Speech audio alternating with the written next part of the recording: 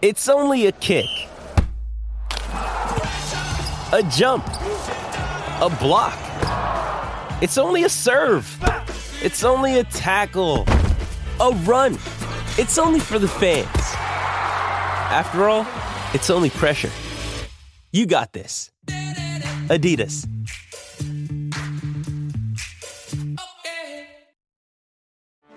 Get ready for the greatest roast of all time. The Roast of Tom Brady. A Netflix live event happening May 5th. Hosted by Kevin Hart. The 7-time world champion gets his cleats held to the fire by famous friends and frenemies on an unforgettable night where everything is fair game. Tune in on May 5th at 5 p.m. Pacific time for the Roast of Tom Brady. Live only on Netflix. You ready? Showtime. On May 3rd, summer starts with The Fall Guy. Let's do it later. Let's drink a spicy margarita. Make some bad decisions. Yes! Audiences are falling in love with the most entertaining film of the year. Fall Guy. Fall Guy? Fall guy. That's what the poster said. See Ryan Gosling and Emily Blunt in the movie critics say exists to make you happy. Trying to make it out? Nope. Because I don't either. It's not what I'm into right now. What are you into? Talking. Yeah. The Fall Guy. Only in theaters May 3rd. Rated PG-13.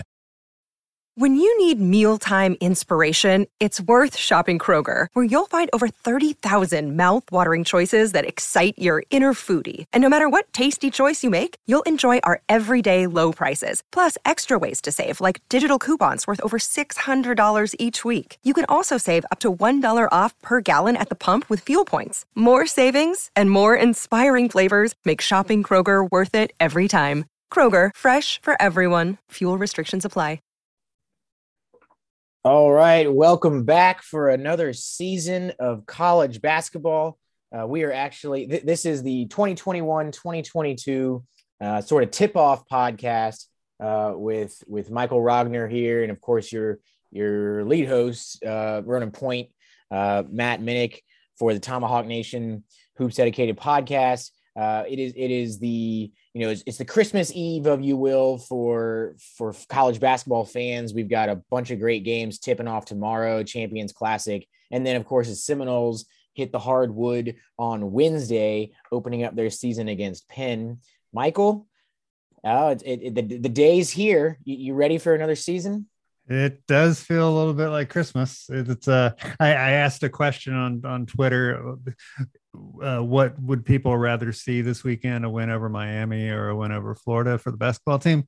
And the poll results were like 80-20 football, which actually I felt was pretty encouraging. Like there's some people starting to come around to this team. So let's do it. Yeah, no, that's a good question. Let's definitely do it. And so this podcast is I think we're going to cover quite a bit here. So maybe it'll be good to set a little agenda for people to follow along. But I think we'll start with just a little bit of like, hey, what have you missed, right? The off season kind of, if you have been just pretty much only following football for the last few months, apologies if that's the case. And then we'll also preview. So we've got the game against Penn on Wednesday, and then a game against UF on Sunday. We'll probably preview both of those quickly, take a break, come back and just talk. Wait, I'm sorry.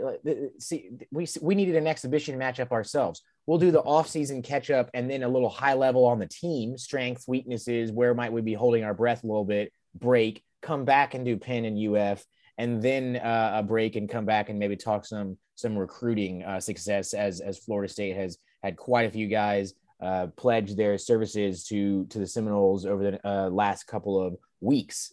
So with that, let's dive in.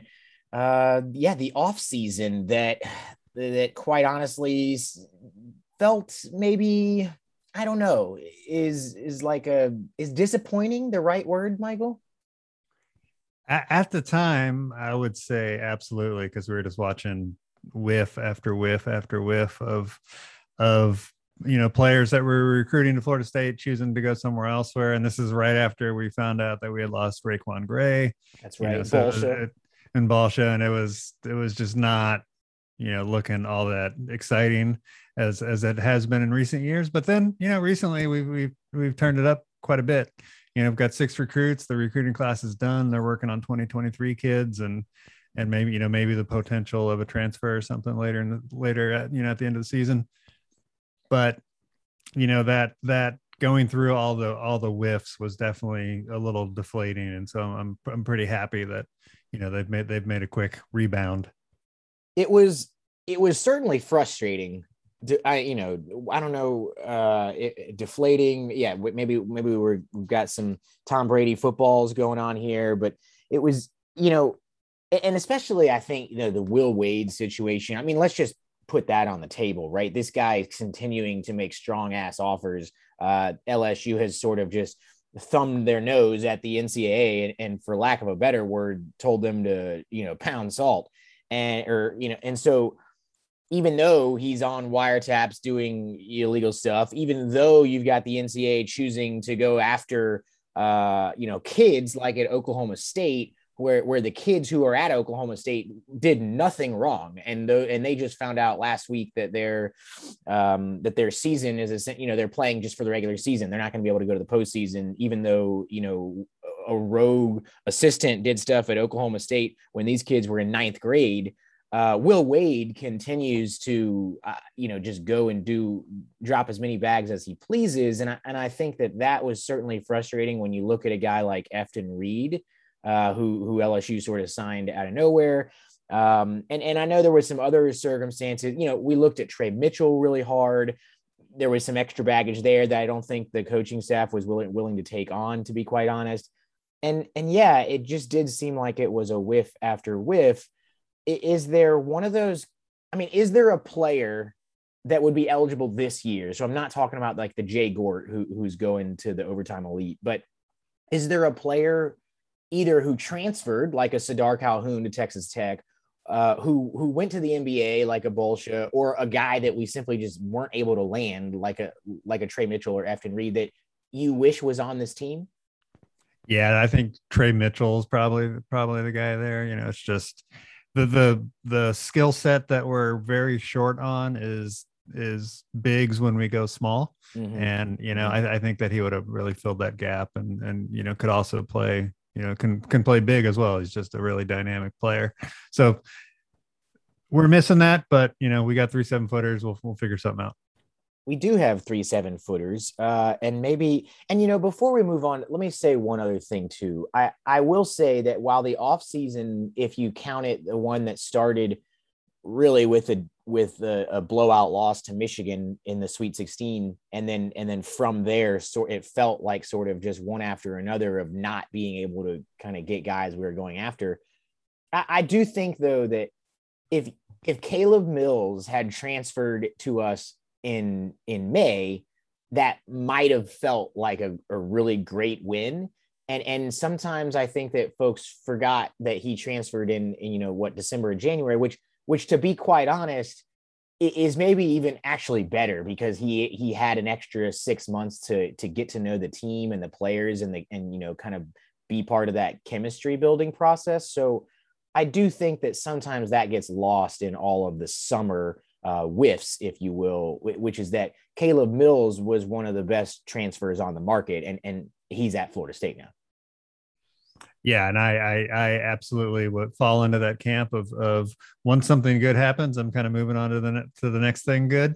So I guilty, and then also Cameron Fletcher came in late as another guy who we don't really mention a bunch with the recruiting class, transfer from Kentucky, 4-star guy, super aggressive on the court, and we're going to see plenty of him.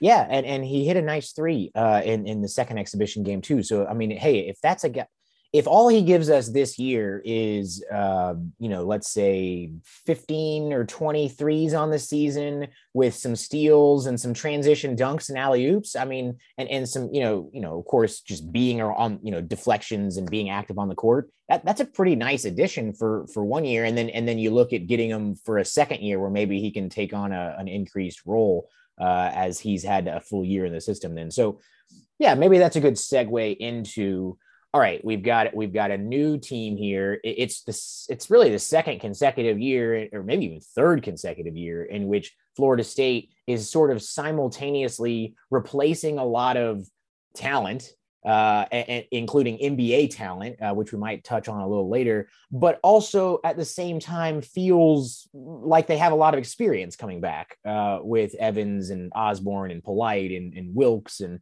so there's an interesting dynamic that the depth, that the way Leonard Hamilton continues to play 12 or 13 guys is able to sort of mitigate some of the transfers and the transitions that occur. But there does feel like for the first time in a few years, like we really are sort of heavy at the wings and guard position and don't quite know, outside of Malik Osborne, who's kind of a jumbo wing himself, what are we going to be working with in the front court? Yeah. And Malik Osborne has been, out with the flu. So we don't know what we're going to get from him. Like half of Florida State has been out with the flu. So right. Yeah. We don't know what we're going to get from him in that very first game. And, we're facing an opponent that probably going small is going to be the way that Florida State just kind of has to play. And, with him out, or, he hasn't been called out yet. So I think he's probably be listed as like probable or something. So, if he were to miss any time at any point during the season for flu or otherwise, like what do you do if Malik Osborne is not available for a game? Let's just it's a problem because we don't have there's basically replicates at every position, but maybe you play John Butler a little bit more and he's certainly not going to be ready defensively or provide the leadership that Malik does. Or maybe we go really small. It's tough. Like Cleveland at the 4, maybe, or yeah. I mean, for some minutes, if you had to buy it. Yeah, I mean, it's hard to figure that out, and luckily the coaches are paid to figure that out. I'm not, but we're just kind of missing that size. Wyatt Wilkes is probably the closest in size, and he certainly, can't do what Osborne does on the court. And I think I'd probably say the same things about, Raekwon Evans and Anthony Polite. If any of those three guys are out for an extended period of time, this team is going to have some trouble. I definitely think that last statement is a true statement.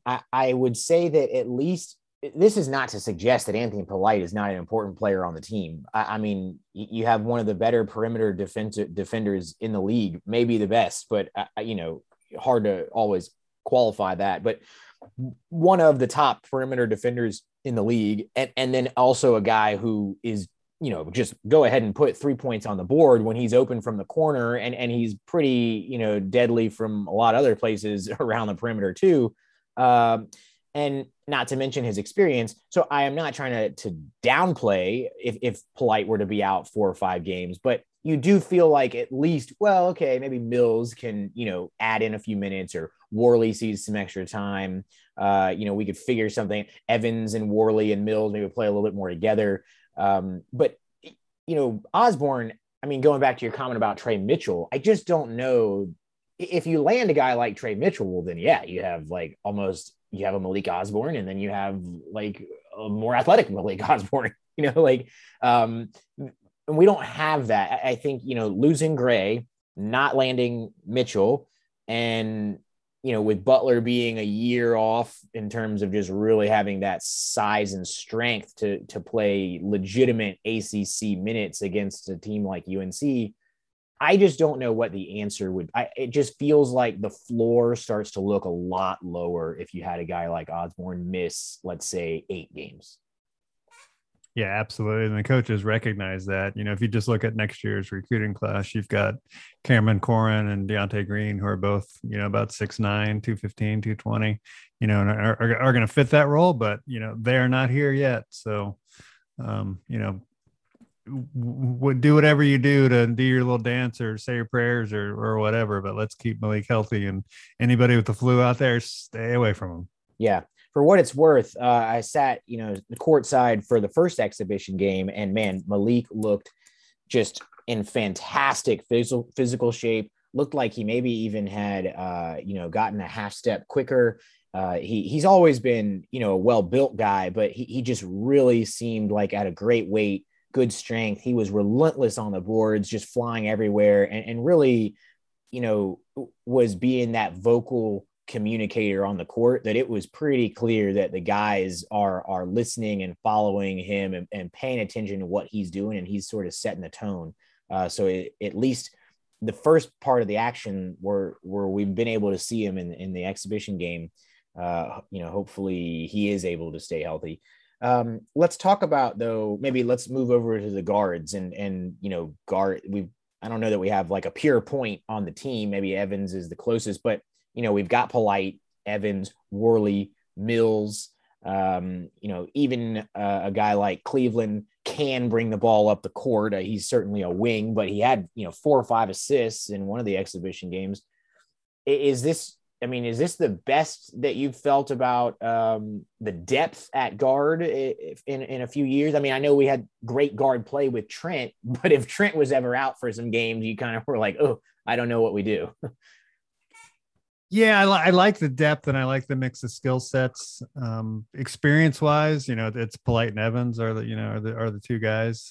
So if they miss any time, it's a problem, as I mentioned. But for the rest of them, it's like the offense, I think in transition, as long as they're making good decisions, like 75% of the time, is going to be way ahead of the half court offense. Mm-hmm. And that's going to be one of those things where you just got to preach some patience to the fans. It's important that half court offense really needs to be humming by March. It's not going to probably look that good against Penn. So let's not, overreact. These guys are all learning. There is no true point guard, as Matt mentioned, which is a key point. You got a lot of different guys who can be initiating the offense, and it's, all comes down to, everybody being on the same page, which is, pretty challenging in November. It makes me, this is something that we've talked about in previous years, but it makes me kind of go back to that, especially early this year. I almost would rather just see us put up shots because, first of all, we should be a good shooting team. And second of all, I often think that when you're struggling to score in the half court and you have the athleticism of Florida State, it's oftentimes easier to score off of a missed shot or an offensive rebound where there's a little bit of scramble and non-set defense than it is to actually just pound the rock for 20 seconds and try to find an open look. So I almost would say, I'd like to see guys like Evans, Polite, Mills, Cleveland call their own number early in the shot. I mean, I'm not saying take contested 35 footers, but, take a good early shot and let's see if we can then maybe get an offensive rebound or something like that. What do you think? And of course, like you mentioned, transition, but frankly, that's dependent on our defense. You can't get transition if you're not getting steals and rebounds. Yeah, I was encouraged by Evans taking, I think he took 4 threes in both of the preseason games. So, he's been one of those guys who has been sort of entangled in his own indecision at a lot of times, mm-hmm. and sort of too much pass first and not enough shoot first. So that was encouraging. Cameron Fletcher and Caleb Mills, I don't think it's not gonna take much coaching to get them to shoot. Yeah, Caleb's gonna shoot the ball. Yeah, that's for sure. It's the younger guys. Let's just make sure that Worley and Cleveland are making good decisions. Butler's making good decisions, on initiating that early offense because, as you mentioned, it's our best offense and it has been for years. And so, the more we can attack early and get a good look, the better it's going to be. And then, like you mentioned, the transition. And so that is fully dependent on deflections, steals, block shots that you're able to keep in bounds. And then, of course, getting defensive rebounds, but ideally having a guy like Cleveland or Worley or Evans get a defensive rebound and push the pace up. What do you think? I mean, it seems like we're pretty much sticking to this. We're switching defense. I mean, Hamilton has decided that we are going to a switch everything defense. And that feels like the case again. And it seems like, to your point, what we're recruiting with Deontay Green and Corin and those guys, Bembry, we're going to continue doing that. Do you think this team is going to struggle to defend the rim, or I don't know. I honestly, I think we might foul a lot early on. If I'm being quite honest, I feel like our bigs are all kind of foul prone. But what are you concerned about maybe with the defense? I think that the biggest concern is teams that can just spread you out and have a bunch of different guys who can drive the ball. You know, that's one way. Yeah, kind of like Penn, and shoot the three really well. Yeah. And have a bunch of guys who are like 24 years old. But anyway, so teams that can spread you out, it's one way to negate Florida State's, you know, height advantage. Is, you know, you because you can always get the matchup that you want, because you know that Florida State is switching 1 through 5, and so Florida State has to be really ready for that. And unless the secondary defenders are totally dialed in, you know, that is just, you know, probably going to be a really big issue for Florida State, especially early and when guys like McLeod and Ballard are in the game. Right. I was I don't want to use the word impressed, but I was moderately surprised with Ballard's secondary rotations and sort of weak side help. It seemed like he is beginning to show some signs of understanding where to be in the defense. So that was, you know, something to take note of. You know, we'll see what that looks like when we're playing, you know, D1 teams with 24-year-olds on them. And I think that Matthew Cleveland has a potential to be a real, you know, later in the season, if he can really start to understand the principles, the length, the athleticism, he will be a guy who can probably be quick enough to stay with a lot of smaller guards and, you know, at least big enough to defend some other teams' 3s and 4s. But again, early in the season, you just don't know even a 5-star, you're not quite sure what you're going to get out of him. Yeah, that's absolutely true. You know, you look at Kentucky over the years and you got all these, you know, you got 5 stars to look at every single year. And you know, some of them just don't, you know, progress at the rate that you want them to. But Cleveland is one of those guys who's got a, you know, crazy skill set and is a matchup problem with his size. And you know, we're also bringing in Jalen Worley, who his game is not nearly as flashy, but he's, you know, kind of an under the radar guy who can really take over a game. And then you've got John Butler, and, you know, who knows what we're going to get out of him, but he's a, you know, 7'1" guy who plays on the perimeter. And if he can defend out there, then, you know, that'll be a huge advantage. So anyway, and so having seen these guys again, I was able to attend one of the 2 exhibition games. So, you know, for what it's worth, that's a pretty small sample size, but I will say that Worley's body control is perhaps a little better than I expected, just based on film. It looks like maybe he's added a little bit of just strength. I mean, you know, this is what happens. 18-year-old, you see a kid's film when they're in December of their senior year of high school, and by the time, you know, the next year they've you know, that's a big year, the 18 or 17 to 18, 18 to 19. So his body control is impressive, and I think that, you know, his awareness of just the court, like the court and the flow of both offense and defense, I think he can maybe, even though he's not as perhaps athletic as a guy like Trent Forrest, maybe, I think that Worley will certainly have games where, like you said, he takes over for stretches. You know, Cleveland was slowed by a broken toe, and it looked like he was slowed by a broken toe in the game that I saw. It looked like he was still kind of getting his sea legs underneath him a little bit, which is fine. That's what exhibition games are for. I will say he has that sort of Devin Vassell like, you know, passing lane awareness where he's almost baiting guys into making passes that are just ill-advised with a guy of his lateral quickness and length. So I think you're going to see some games where he has 3 or 4, you know, 3 steals and another 2 deflections. And then Butler, man, you were talking about him last year. And I remember we did a podcast and I said, which of these guys would you be most, you know, you're most intrigued by? And you named Butler. And I don't know what he's going to be able to do. Like, I think about teams like Purdue, with they have some dudes underneath, and I don't think there's any way. Like, I just don't know how Butler would stay on the court against a team like Purdue. But this guy is long. I mean, Florida State has long players, and then his length is insane. and his timing on blocks. I mean, he will block people's 3-point shots. We'll just go ahead and say that shooters aren't going to realize how high they're going to have to get it up over a guy like Butler. His lateral quickness is better than Bolsha's. That's for sure. I don't know how good it is yet. It's hard in only a one game, but it's better than Bolsha's. And he's got a shot out to 3. So, I mean, he could be a really, really big weapon, next year. And if some of that can accelerate to be by March of this year, we could be looking at a fairly high ceiling for the team in March. Yeah, if you're describing a scenario where John Butler's playing well at the end of the season, then absolutely.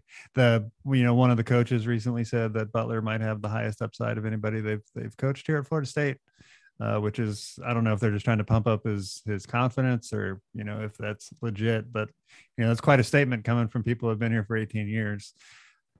So he, Butler's still the guy, that intrigues me the most out of this class. And, I'm super excited to see all of them play, but, watching the development of Butler, I think is going to be a pretty fascinating, insight into coaching.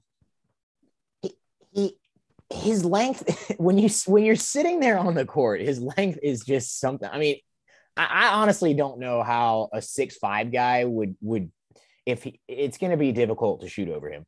But hey, that's what we're recruiting. So he clearly needs to add strength. I don't even know that he needs to add, I mean, he's never going to put a ton of weight on. He's got a skinny frame, but you can add strength and functional strength without adding tons and tons of pounds. And that is going to be something that he needs to do, every single chance he gets. But all right. Any other thoughts on just the team in general, or some questions, or maybe something you're hoping to just get answered here in the first few games before we move on to the actual previews? Yeah, I'm interested in like the offensive defensive dynamic. Like how are we generating offense off of defense? And I think that'll be a pretty good indication of where these guys are in terms of their development. If we're not doing that early, then, the team is probably a little bit behind where I think they are. But, I anticipate, with all this length, being able to genuinely disrupt teams or at least teams who aren't as experienced as Penn, maybe. But once we get past Penn and into the rest of the schedule, I would expect some, the defense to be a little bit of a mess, but also like a fun mess. Yeah, no, fun mess. I feel like if you've seen any Toronto Raptors games, I feel like it maybe is going to look a little bit like that, coincidentally, where Scotty Barnes is. But they're not. Their centers are hurt right now, and so they haven't really had some true centers. And they're not the biggest team. There is definitely maybe one of the longest, and they're not always in the right place. But like you said, it's a fun mess, and they've been able to surprise some folks and really cause some frustrations even of NBA players. So hopefully we can do a little bit of that ourselves. Let's take a break. We'll pause quickly, and then we'll come back and actually talk specifically. We've alluded to Penn several times. We'll talk specifically about Penn and UF coming up on Sunday. With threats to our nation waiting around every corner, adaptability is more important than ever. When conditions change without notice, quick strategic thinking is crucial, and with obstacles consistently impending, determination is essential in overcoming them. It's this willingness, decisiveness, and resilience that sets Marines apart. With our fighting spirit, we don't just fight battles, we win them. Marines are the constant our nation counts on to fight the unknown, and through adaptable problem solving, we do just that. Learn more at Marines.com. All right. Well, if you missed the first part, we talked off season. We also just kind of did general smorgasbord of what we're hoping to see or questions we have for the team. I gave a little bit of insight just from the exhibition game that I was able to catch in person courtside.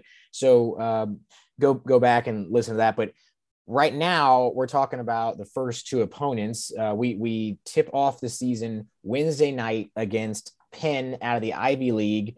So the Ivy League didn't play last year. So this is going to be Penn's first game against an opponent besides themselves since March 7th of 2020. So basically since about 3 days before all of our lives changed, for the last 20 months.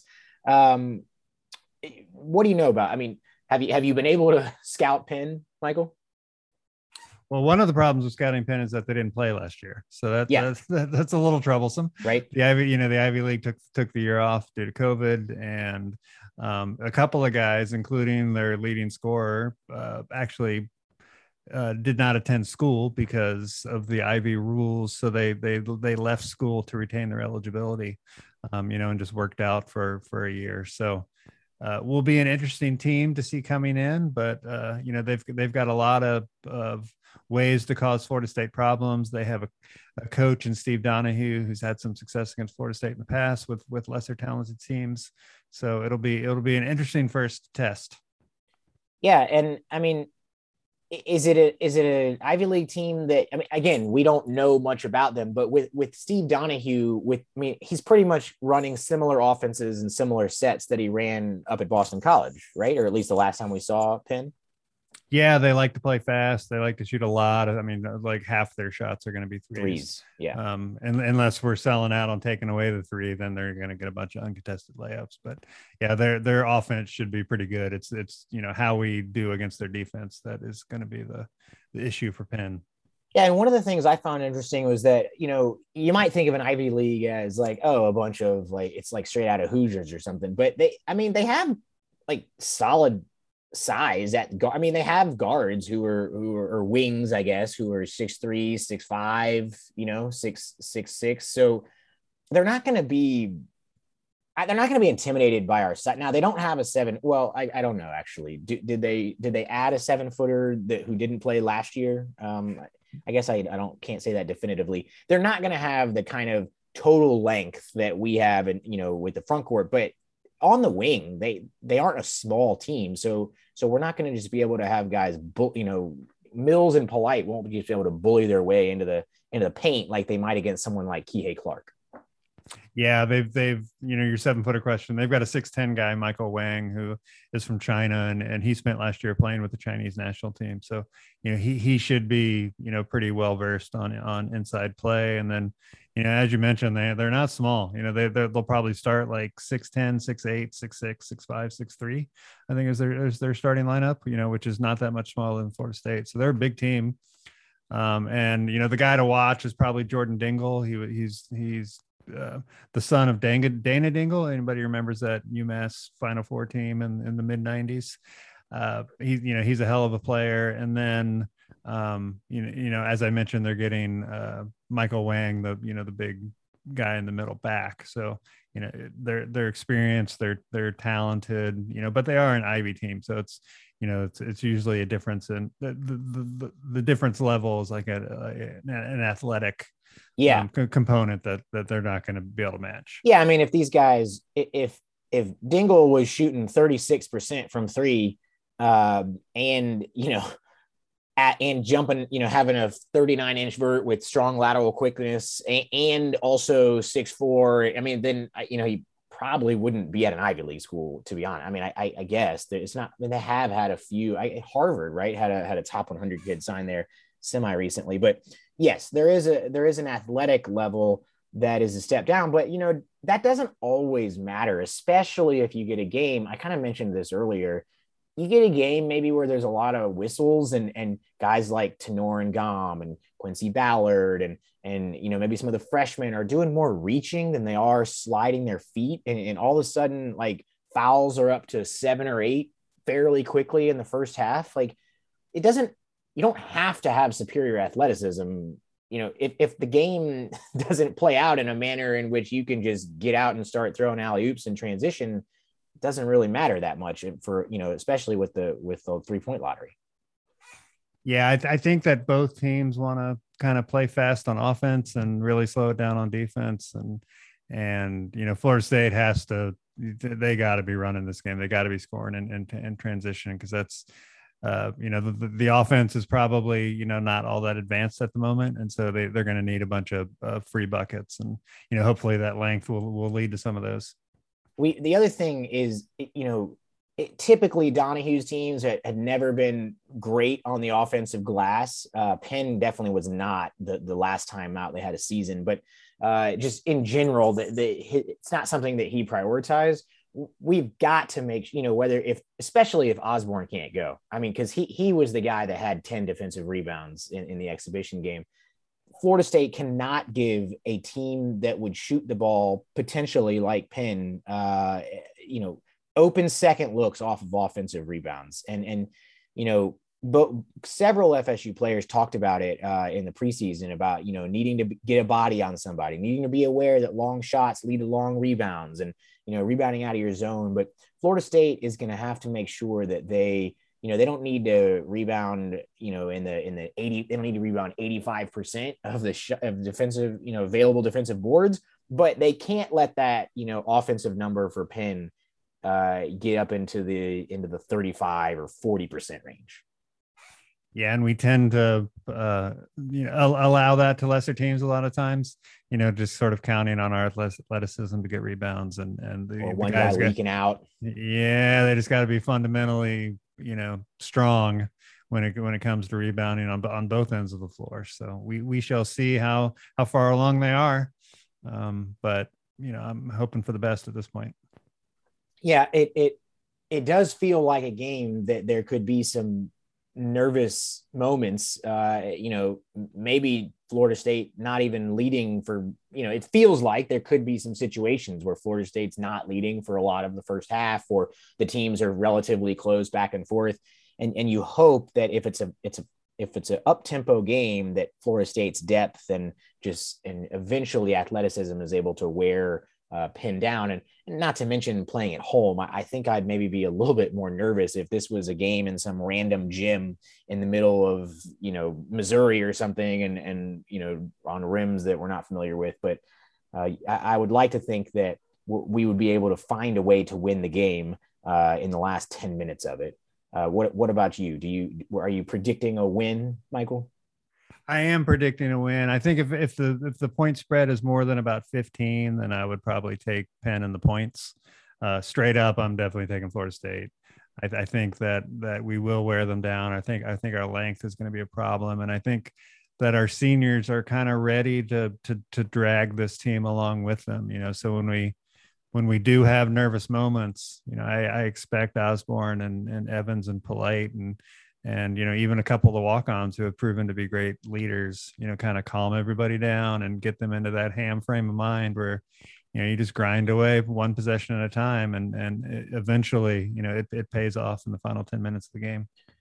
Yeah. That seems like a reasonable take. And I'd even throw a name out there too, Wyatt Wilkes, who, it's oftentimes games like this where the athleticism isn't quite as high as you might see against like a Georgia Tech or a Louisville or something, that Wyatt is able to be that guy who is long enough to bother someone on the perimeter, but he's quick enough to stick with them against a team like Pitt and Penn. And you might see Wyatt end up, with 3 or 4 threes as well. So, and he's got the experience, I think, to stay calm in the final 10 minutes. So he could play a factor in this as well.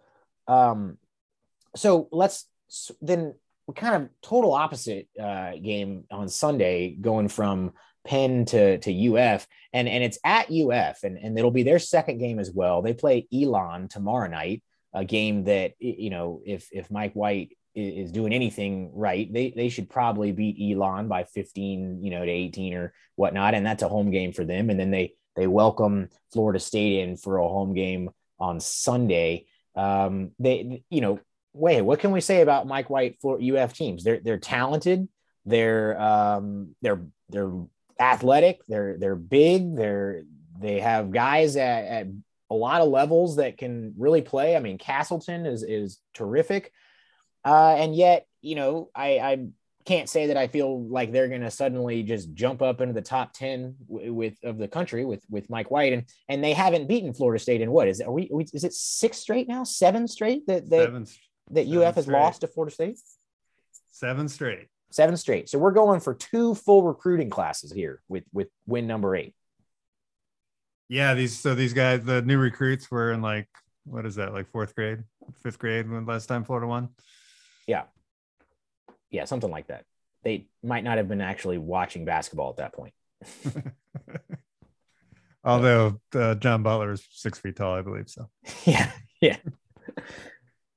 So, I mean, I don't know. What is this? Just is everyone still sort of just counting on Mike White not maximizing what talent is at UF?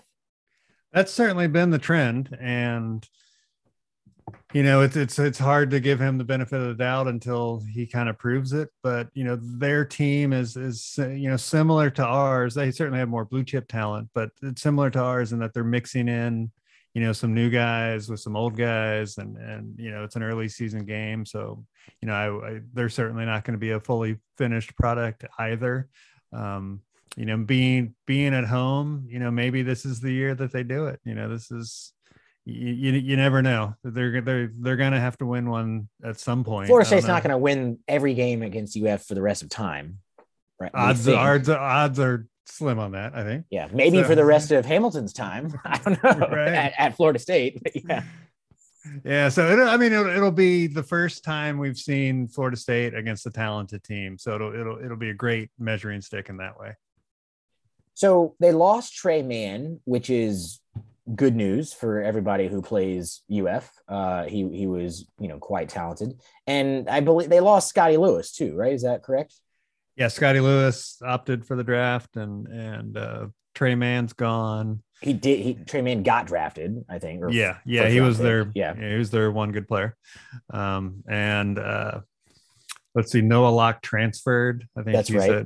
He's at like Louisville now, and Keontae Johnson has not been cleared to play. He's still unable. Would really feel for him. I'm sure he just wants to put that whole incident, behind him. But Castle, they it's not like they have 4 or 5 seniors. Castleton it can really play underneath, and he's going to challenge our he's going to challenge our big guys that, quite honestly, we might use 10 fouls against Castleton. And then Tyree Appleby, who, he played at UF last year, but he came over from, wasn't he at Cleveland State before with Gates? Is that right? Or he was, yep. This will be his second year in Florida. Yeah. So, he's smaller. I mean, he would not make it at big guard U, but he certainly is a strong floor leader point guard who has played in, 90 games of basketball or whatever in his career. So he's certainly someone who can, put some pressure on a defense if you're not able to, if you're not bothering him maybe with our length. Yeah, Appleby's a problem. I mean, he's just so quick. It's just unbelievable how quick of a player he is, and it's a good thing he ended up at Division I or at a high major school, because he's definitely got that kind of talent. He's a problem. And then they also brought in Myron Jones, who was Penn State's best player, and you might not think much of Penn State's best player, but he's actually really good, and he can shoot the lights out, and he's used to always having the ball in his hands and scoring a bunch. So. He's another one to watch out for. And then they have, a few other transfers, CJ Felder, who was at Boston College for a while, and Flandis Fleming, which is just a great name, but he's a, kind of a dynamic guard from Charleston Southern. And then they have Anthony DeRuggi, who also transferred in, but was with them last year. And he is, a level of athlete that we're used to seeing. I mean, he can jump through out of the gym. It's impressive. So they're kind of like us in that they're big and they're talented, and although they've got smaller guards, but they're definitely going to be learning how to play together. And Jones is a good point, the guy from Penn State. And hey, the Big Ten plays good basketball. And anybody who's the best player on any Big Ten team is probably a legitimate, P5 or high major player. And he gives them something that they really haven't had for the last few years, which is a legit 3-point threat. I mean, he was 40% on 139 threes 2 years ago at Penn State. And then in his junior year at Penn State, he was 39.5%, 40 again, but on 152 threes. And keep in mind, that's 152 threes in a shortened season. So, he's going to let it fly, and he's probably going to make a few. That is something that you haven't had to be as concerned about with UF teams, the last 2 to 3 years. Yeah, they've always had one or two good shooters, but they're just not real high volume guys. And Myron Jones is definitely a guy that neither Florida State nor Florida has had recently. Just the kind of guy who's that can totally take Tony Douglas type of takeover. Kind of reminds me of Caleb Mills a little bit, to be quite honest. Yeah, I was going to say that earlier. That he's our Caleb Mills. It's the only difference is that Caleb actually has spent a little more time around the program. Right. So Caleb will be built into the system a little bit more, even though he used to just let it fly indiscriminately. And Myron Jones, I think, will still be in I'm the dude mode. So it'll be interesting to see how that plays out. It will, and which then could lead back to Castleton again. Maybe Malik. Hopefully Malik is recovered a bit by then to really give a full 30-35 minutes, because I just don't know that a guy like Ngam or Ballard is going to be able to hang with a true vet like Castleton. He was at Michigan for a couple of years. For folks who don't know, transferred from Michigan, played with UF last year. And I want to say he's preseason all SEC first or second team. Yeah. And he went from just a total bench warmer at Michigan to, arguably the best player on Florida's team last year. And so it was, not really that expected, but he's got size. He reminds me a little bit of Jay Huff, and that he's just got, he's got all the moves down low. He doesn't look all that impressive. And then you look up and he's got 18 points and 10 boards. Well, and he was an 82% free throw shooter his sophomore year at Michigan, albeit on only 30 attempts, and a 78% free throw shooter on 96 attempts last year. So, we cannot have our bigs bringing their arms down, trying to contest shots, and just sending Castle to the line 10 times. Yeah, and I'd almost prefer to go small, assuming that Osborne can play, and because whoever's guarding him is going to be fronting him, and just force Florida to make the proper lob every time, before our help defense can get there. When our true bigs are fronting, I think it's sometimes easier to get the ball into the post just because they're not quite as skilled or quite as mobile. Yeah, no, and especially with a guy like Appleby, who while quick is only 6'1", and that might be a generous listing. That can make it difficult if Appleby is being defended by, let's say, Anthony Polite, who is 6'5", or Raekwon Evans, who is 6'4", and he's got to get it around or over him, and then Osborne is fronting Castleton and making that a difficult entry as well, or Butler fronting Castleton if you needed to have someone who is a little quicker in there and long. That becomes a pretty difficult entry pass, and one that, even if it's caught by Castleton, he may not be in the spot that he wants to be in. So, yeah, I think that's actually a pretty good strategy. Yeah, and he's one of his weaknesses is passing out of the post. So if even if he does make the catch, you have him double teamed. I'll go ahead and check the stats from last year's game just to see how we played him. It looks like he played 21 minutes, had 7 points and 7 boards. So Florida State did a pretty good job against them last year with guys like Raekwon Gray. Yep, exactly. And so it'll be interesting to see if we can do Osborne do that better again. be taking Tamiflu and coldies all week long, right? Right. Exactly. All right. Well, so I guess the time's come. I'm gonna say, I think that Florida State actually benefits from this game being game number 2. I think that having Wilkes, Polite, Osborne, Evans, that they've been in 3 or 4 Florida State UF games. I'm going to say Florida State pushes it to win number 8 in a row. It's going to be close, but I think I'm going to say Mills hits buckets down the stretch that gives Florida State, a 3 or 4 point win, which makes you feel pretty good about coming back and getting win number 9 in a row next year at home. But we'll cross that bridge when we get there. Michael, do you have a prediction for this year's game? Yeah, I'll agree with you, but I'll hedge it a bit. Polite, Osborne, and Evans all have to be healthy and, able to play like 20 to 28 minutes. I think there's going to be a lot of nerves in this game, especially early. And, having those 3 guys, being able to calm everybody down will probably be one difference. Florida's, I don't think they're going to be as connected because they got, 5 transfers. Yeah, just too many transfers and too many new faces, and having that trio of Polite, Osborne, and Evans will really make the difference.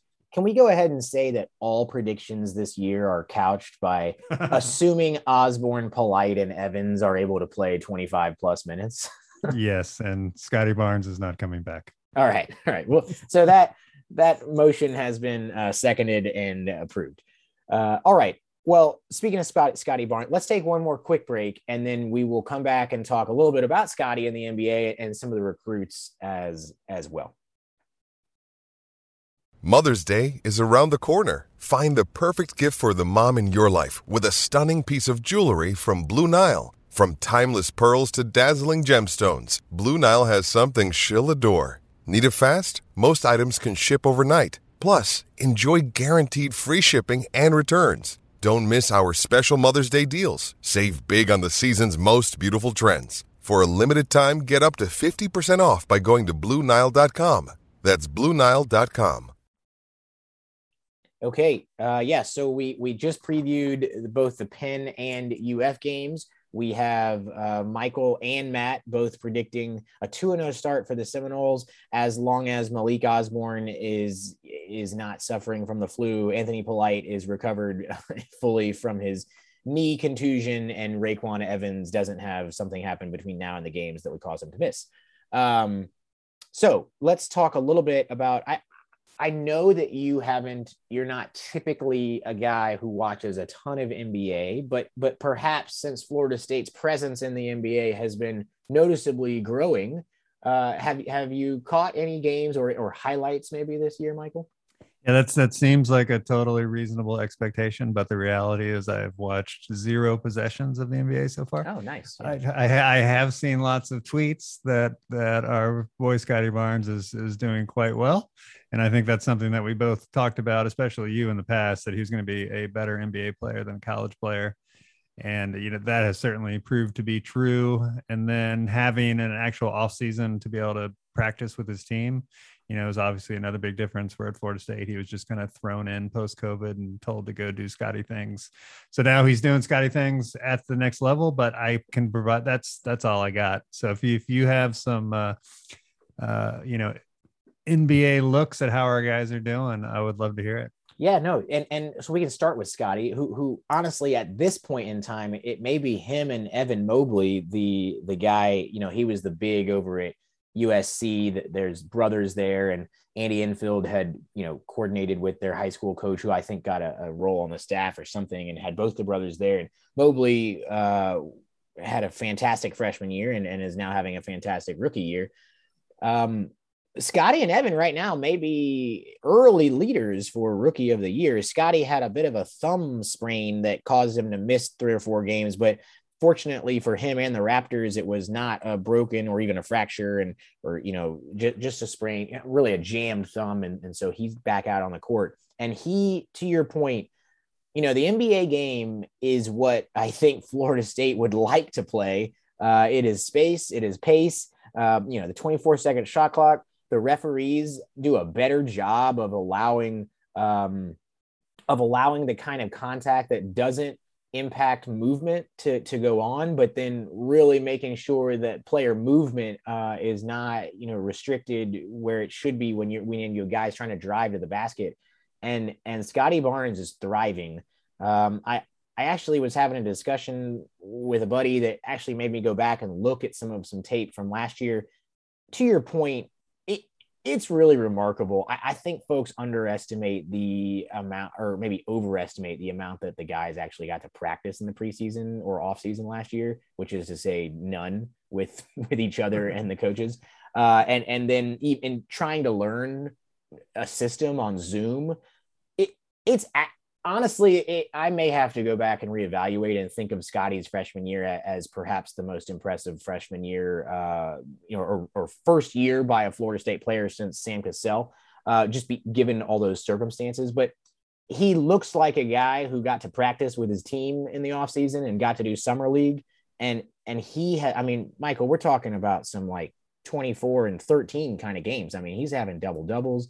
He is the offense is running through him at times, and he looks on his way to being a heck of an NBA player. If you're able to catch a Raptors game, check it out. Kevin Durant had Scotty on him for portions of their game over the weekend. And he, in the post game, he kind of said, what is it? This guy's 19 or 20. And I think his quote was just, sheesh, this is another level of dude for 19 or 20. But there's some other guys that are making great strides too. Terrence Mann is really coming into form as sort of the Clippers' energy off the bench, and he'll have games where he plays 30, 35 minutes and they need his defense. They need his energy. He hit a buzzer beater right before halftime to give the Clippers some momentum the other night. And, he's always good for a poster slam. So T-Man is absolutely getting some run, and I would expect that, next year or the year after, he might be starting on some team, either the Clippers or otherwise. Devin Vassell is oftentimes playing the most minutes of any non-starter for the Spurs. And really, for Popovich to be relying on a second-year guy that much is saying something. He's had some games where he's been the leading Spurs scorer. And so he's starting to find a groove, find his rhythm, and be counted upon for both his offense and defense. Trent Forrest is getting, I don't want to say regular minutes, but he is getting minutes in non-garbage time with the Jazz. And he's a player who probably will play one more year on this two-way deal. And then the Jazz will either find a spot for him by moving someone like Jordan Clarkson in the regular rotation, or another team will scoop him up and you will see Trent Forrest in the regular rotation one way or another this time next year. And then Pat Williams, unfortunately, he'd overcome a sprained ankle from the summer, was in the starting lineup for the Bulls, but just a couple games in had his season end when there was a flagrant foul. He was up in the air, and quite honestly, it was a dirty play. I believe the Knicks player was ejected or close to it.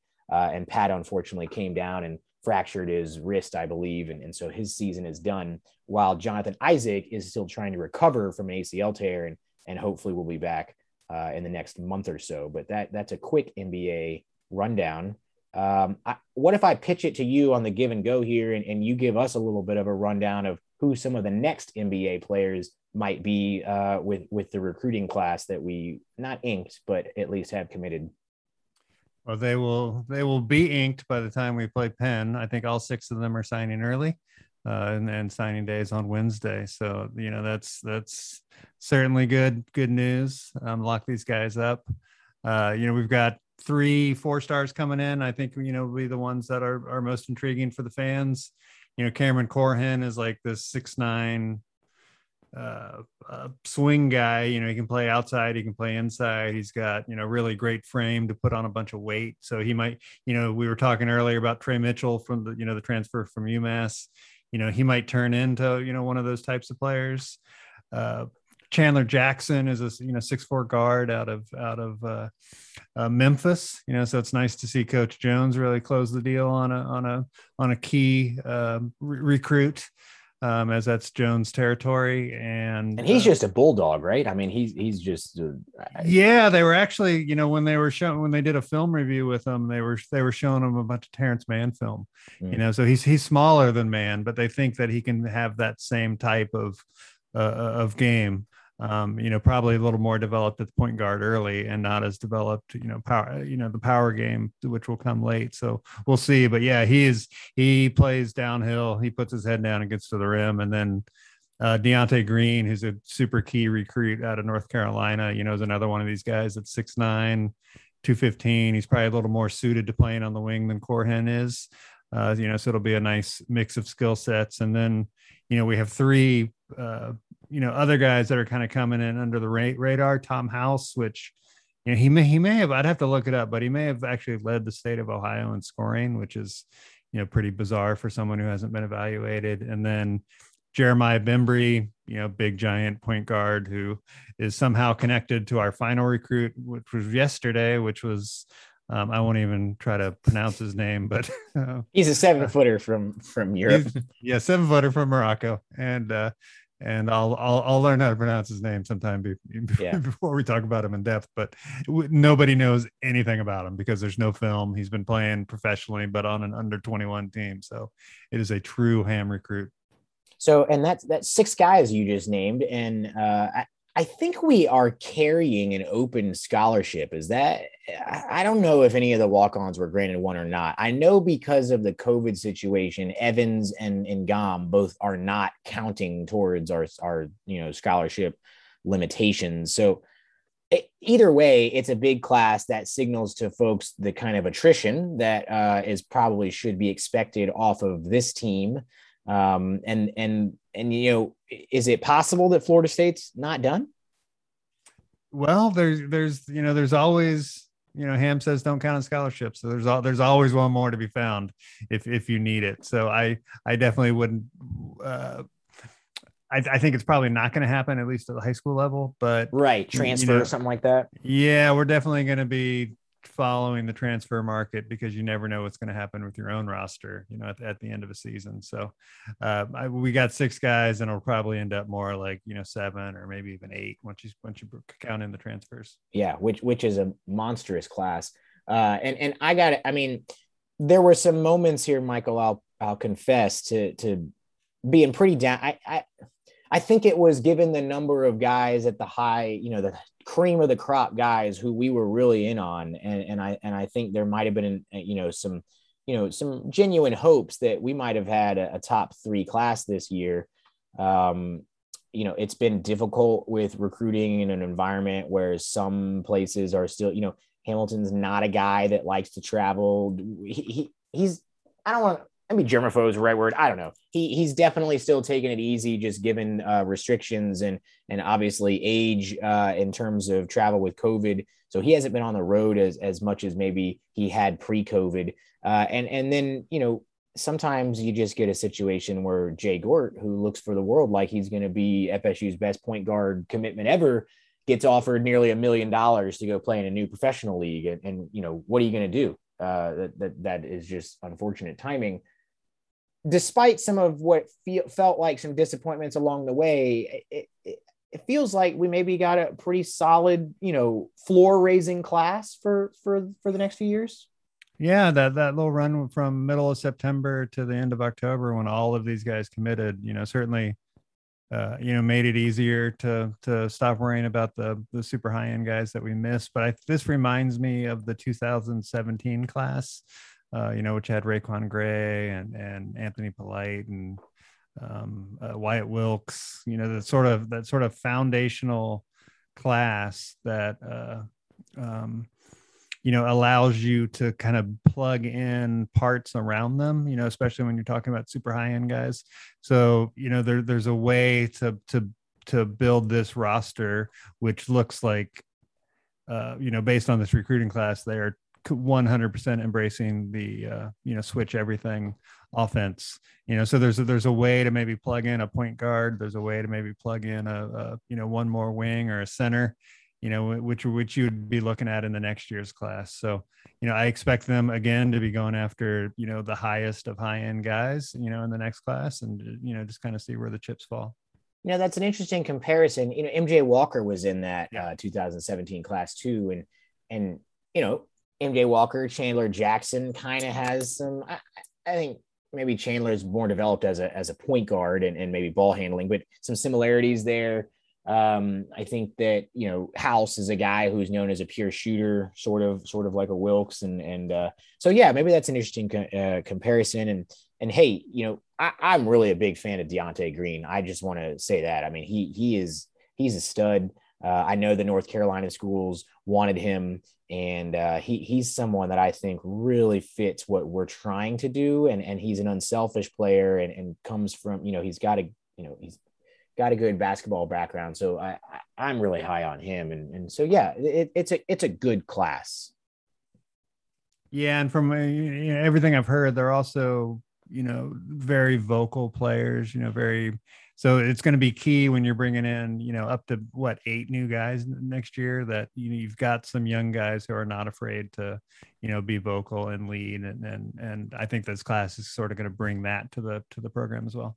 Well, this was a full pod. We'll have to speculate on if we're bringing in 6 to 8 guys. What does that mean for the number of players leaving and down maybe on a future pod after we hopefully get a few wins under our belt. But it's good to be talking to you again. It's good to have basketball season back. I know you're probably going to be watching games all night tomorrow night with a number of good ones to watch, and then we'll be rooting on the Seminoles come Wednesday.